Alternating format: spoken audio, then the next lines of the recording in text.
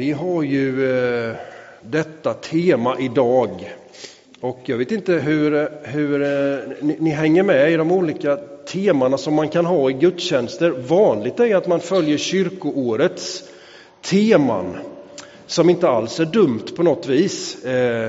Men ibland kan det vara roligt att bryta lite och hitta på lite eget. Och detta är ett sånt tema. Det följer inte kyrkoårets tema nu. Utan det här kände vi att vi ville prata om några söndagar och låta det få forma våra gudstjänst också. Frikostighet. Förra helgen hade vi gudstjänst här. Och då läste Jan-Erik som var här som gäst hos oss då. Om den första kristna kyrkan och han framhöll ett tydligt exempel i en man som heter Barnabas. Barnabas som var en av dem som var med och formade den första kristna församlingen. Och det stod om honom på ett ställe att han sålde sin åker. Vi vet ju inte hur många åkrar eller så han hade, men han sålde i alla fall en åker och kom och la ner det han hade fått för den här åkern framför ledarna där för kyrkan. Och det var inte bara han som gjorde det, utan man var många där runt omkring som var med och bidrog till det gemensamma som man nu såg växte fram. Den tidiga kyrkan i spåren av Jesus som ju inte var med dem längre nu. På något sätt så hade man samlat kraft liksom. Och inte bara trodde nu på att Jesus var uppstånden, utan nu ville man börja leva det livet. Och man formade församlingar och kyrkor och det spreds ut över världen. Och alla som kan räkna lite grann förstår att det också kostade gemensamma resurser liksom. Att vara med och ordna och skapa och ge vidare. Och så tänkte vi att frikostighet, just in i våran tid, när vi också bygger församling här i Jönköping, kan få tjäna sitt syfte att tala om några gånger. Ibland hör vi att vi lever i en ganska individualistisk och kanske också egoistisk tid. Vi tänker ofta mycket på oss själva. Frikostighet är ju en väg liksom som spänner lite mot det. En väg som på något vis är utgivande och generös i förhållande till det som inte bara är jag. Och det kan ju ske på många olika plan som vi hörde förut när ni läste här. Jag tänker att frikostighet, vad än det är i för dimension, kan vara med faktiskt.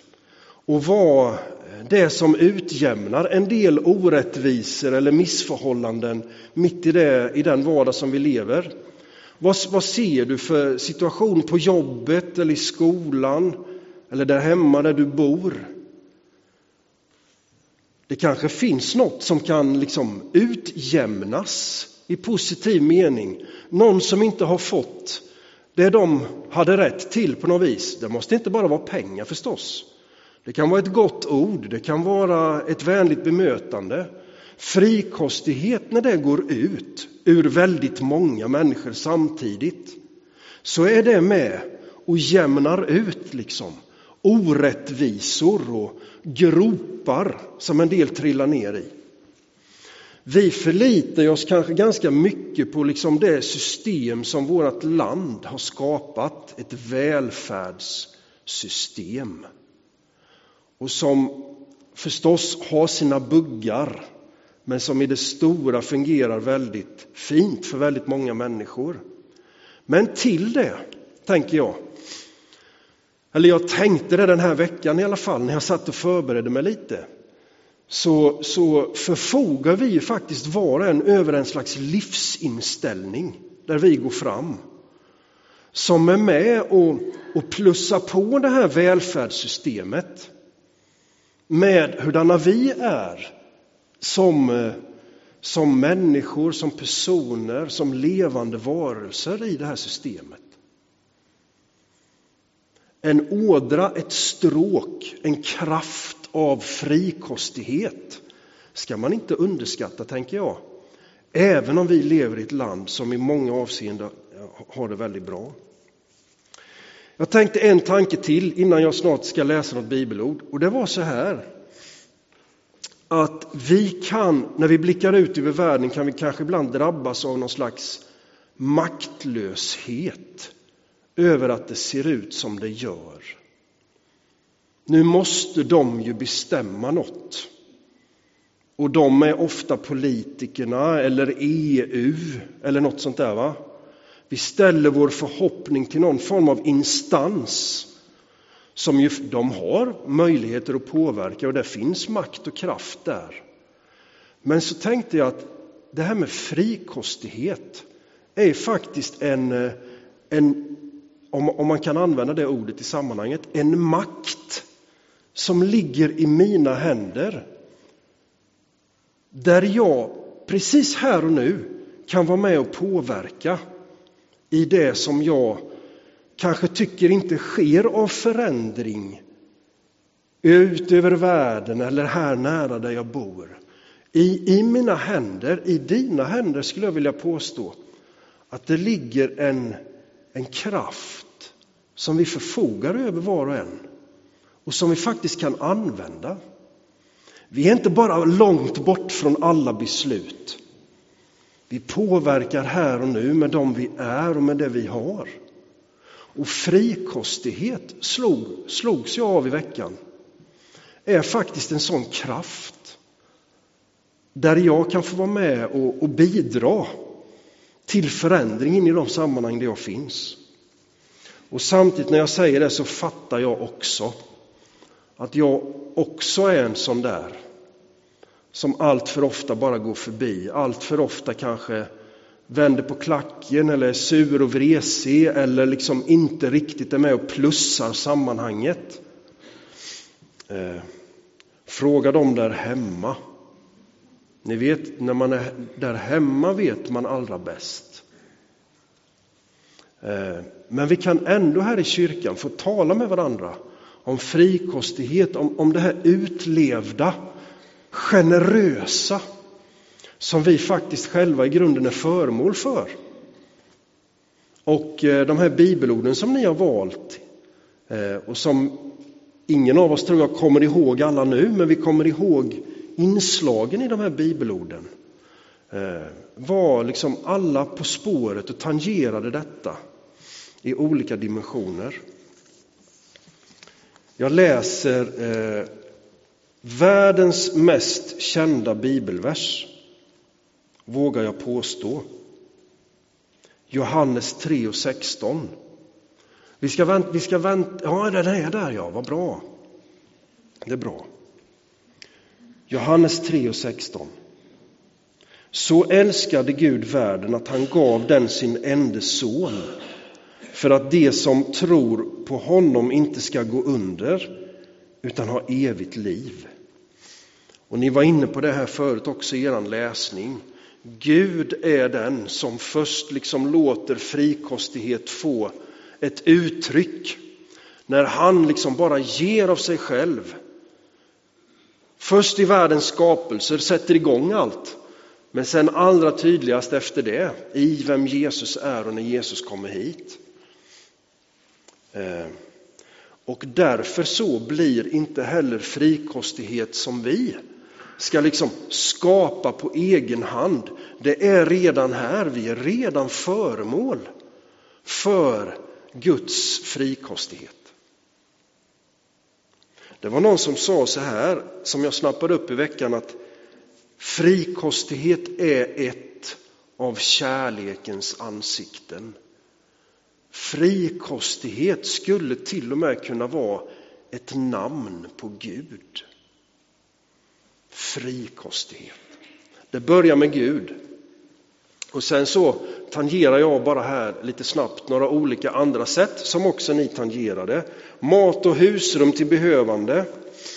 Det finns en berättelse om en kvinna i Apostlagärningarna som är nyttig att läsa lite nu och då. Hon hette Tabita. Jag läser om henne. Så här står det. I Joppe fanns det bland lärjungarna en kvinna som hette Tabita, på grekiska Dorcas. Hennes liv var fyllt av goda gärningar och frikostighet mot de fattiga. Tabita dör och Petrus får komma dit och be en bön och Tabita får livet tillbaka igen. En väldigt annorlunda händelse. Men där är det många som är med och sörjer vid hennes dödsbädd. Och man visar en massa som hon har vävt eller ordnat, skjortor och filtar och grejer till just de fattiga. Tabita, ett föredöme i apostlagärningarna i frikostighet. Tid och engagemang skrev jag också upp, ni var också inne på det. Man kan vara frikostig med det man har. Tid har vi alla lika mycket. Frågan är bara hur vi disponerar den och vad vi gör med den. I någon mening så är det väl kanske en av de få rättvisa sakerna som är med livet. Att tiden är lika mycket för alla. Är ni med nu? Så ska jag dra en liten radda här av när jag kollade i min almanacka och försökte förstå vad är det som har hänt här i kyrkan den här veckan som ligger bakom. Så vill jag bara nämna jättesnabbt nu en massa olika grupper och grejer som har inträffat utifrån att det är människor som har velat ge tid och engagemang till just de här grejerna. Man kan alltid ifrågasätta nu, ja men hur mycket byggde det Guds församling och sådär. Det kan vi alltid rannsaka oss i. Men det är ändå människor som har varit här i en massa olika avseenden under den här församlingens tak, i den här församlingens namn. Och i den meningen så vågar jag påstå att över tid så händer något fint. Och byggs det något gott i en god anda, om det är så att man är här med buren av frikostighet i det som händer. Jag missar säkert något nu, men jag drar en snabb rad. Styrelsen, framtidsgruppen, gudstjänstgruppen, andakt på äldreboende, scouterna, bibelsamling, efter 5, konfan, kyrkohistoria.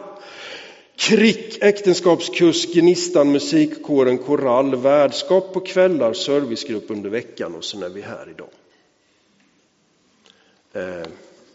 Jag har missat flera grejer tror jag.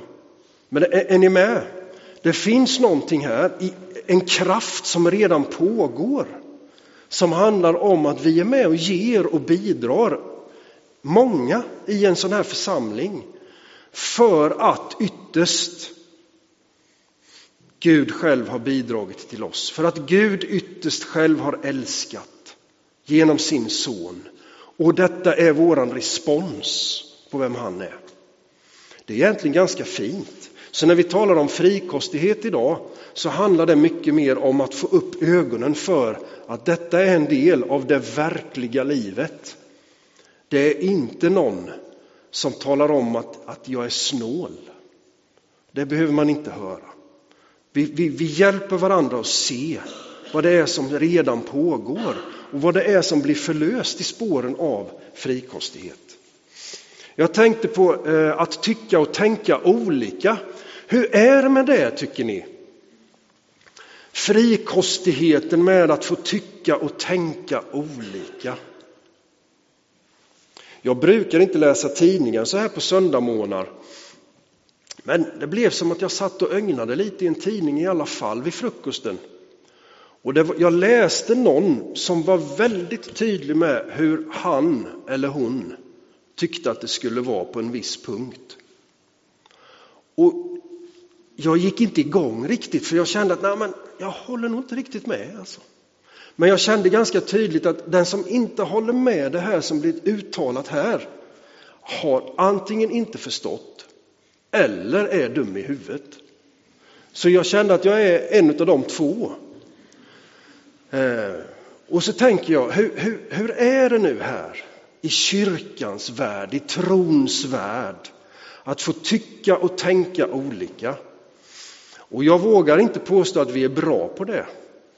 Men frikostighet ska finnas också på det här planet. Vi håller oss till det som är stadgar och bekännelser och sådär. Man kan inte hålla på precis hur som helst. I den här församlingen så är det tydligt när man läser de här papperna som finns att man är välkommen här om man tror på Jesus. Och om man också har tagit emot dopet i tron på Jesus. Sen är det faktiskt punkt. Och där tycker jag är en ganska rimligt att sätta en punkt. För sen kan det bli ganska många olika förgreningar och känslor och värderingar som gör att vi, även om vi tycker att någon annan har fel, så ska vi odla frikostighet utifrån att man får tycka och tänka olika. Sen lutar vi oss emot det som är trosbekännelsen, den kristna trosbekännelsen. Den dribblar vi inte med. Där går man inte in och plockar bort och lägger till eller gör hur man vill. Och om inte du vet vilken det är så finns den längst bak i psalmböckerna här faktiskt, på uppslaget av pärmens insida. Och det kan vara gott att få återvända till trosbekännelsen ibland. För att påminna sig om att det här är det vi tror när vi är kristna. Och då är vi många som omfattar den. Många församlingar, kristna kyrkofamiljer. Här gör vi inte hur som helst. Men utifrån det sen så odlar vi frikostighet. Där man får tycka och tänka olika. Jag tycker jag ser ganska tydliga spår av det också i den tidiga kyrkan. Man hade olika uppfattningar om rätt mycket. Men det som ändå till slut liksom var huvudfåran var, man hittade kompromisserna. Man fick skicka lite människor att tala om för varandra eller lyssna på varandra hur man hade upplevt det hela och så. Och så gick man på vägen framåt. Och så kommer vi till det där med pengar. Och där tänkte jag nu läsa ifrån första Timoteusbrevet. Men innan jag gör det så vill jag bara nämna detta med pengar utifrån frikostighet. Och lägg märke till att jag la den sist i den här raddan av punkter. Så inte det första vi hamnar i alltid är pengar.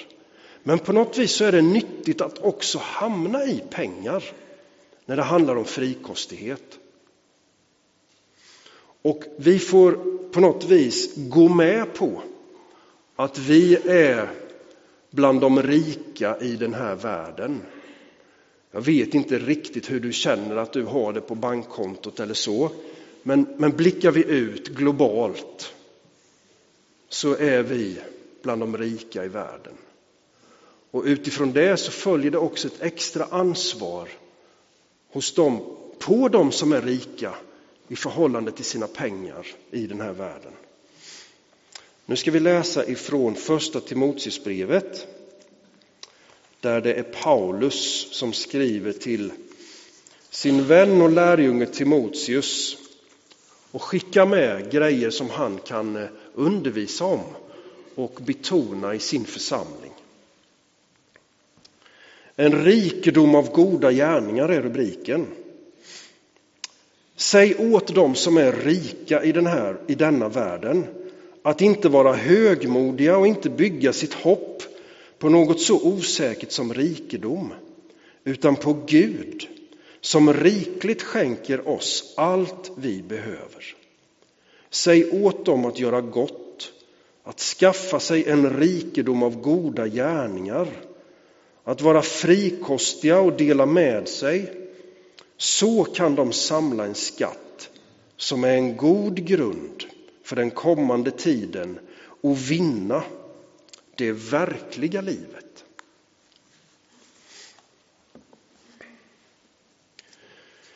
Först kan man tänka så här att när Paulus skriver det här så är det liksom ett sätt för att liksom smörja lite de som är rika så att de liksom på något vis inte kommer undan utan är med och ger av sitt som de har till det som är församlingens gemensamma projekt. Någon form av kollekttal kanske man kan tänka att det skulle vara. Men jag tycker att när jag läser, och jag har försökt läsa noggrant i veckan, och jag tycker att jag hittar stöd för det, så är inte det här liksom smörjmedel för att få loss pengar. Utan det här är i grunden genuint ifrån Paulus sida en omsorg om de som är rika. Så att de inte kör fast i sin rikedom och sätter sitt hopp till något så osäkert som pengar. Utan inte tappar blicken för vem Gud är som så rikligt skänker oss allt vi behöver. Det är kanske, om vi nu tillhör den rika delen av världen, så kanske det är på den här punkten vi har vår största utmaning. Vi har det så bra tycker vi och vi är så glada och tacksamma och ibland säger vi att vi är välsignade. Men så är det också en och annan som drunknar i sin egen rikedom. Och som förlorar blicken, förlorar liksom känslan för att det är Gud ju ytterst. Det är ju Gud ytterst som har gett. Vad är det vi sätter vårt hopp till? Det är den stora utmaningen här. Vi får säga till varandra, ta väl hand om det du har. Förvalta ditt pund. Men sätt ytterst ditt hopp till något annat. Till något som inte så snabbt över en natt bara kan förstöras och vara borta. Sätt ditt hopp till Gud som rikligt skänker oss allt vi behöver. Och när man kommer till den punkten att man får ögon för det, så blir det också väldigt naturligt att låta det här med frikostighet i förhållande till pengar vara någonting vi talar med varandra om. Pengar ska inte ses, rikedom ska inte i grunden ses som något genuint ont eller dåligt. I grunden tänker jag att ganska neutralt. Det är en knippe sedlar eller vad vi nu ser framför oss. De där kan omsättas till väldigt mycket bra saker. Och också till väldigt mycket dåliga saker. Och det är där du och jag är med och förvaltar det som vi har fått. Vad omsätter vi det vi har i våra händer till?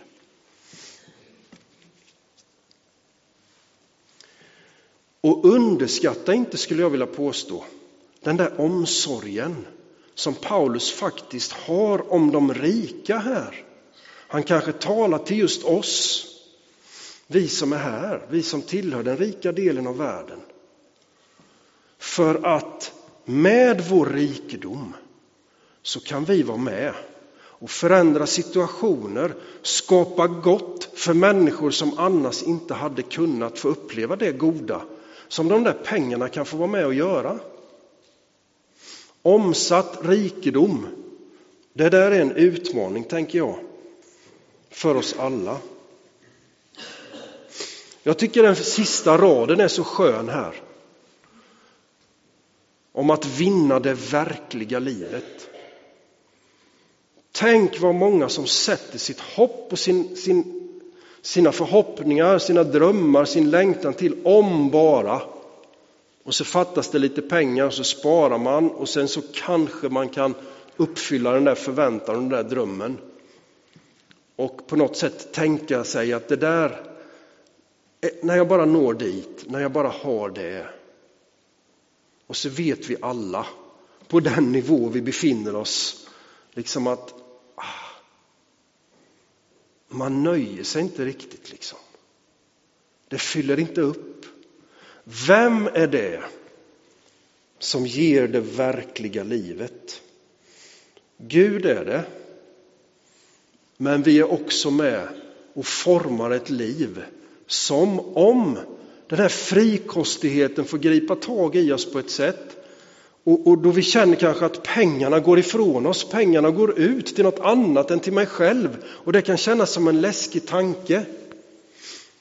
Men det är samtidigt då en investering i det som Paulus här uttrycker en god grund för den kommande tiden och att vinna det verkliga livet. Och jag slås bara av att så som vi säger ibland, att i Guds rike är det omvänt. De sista ska bli först och de första ska bli sist. Ni kanske kan de här omvändelseberättelserna. Det är som att saker och ting vänds upp och ner på när Jesus är med. När Gud genuint är med och genomsyrar en situation.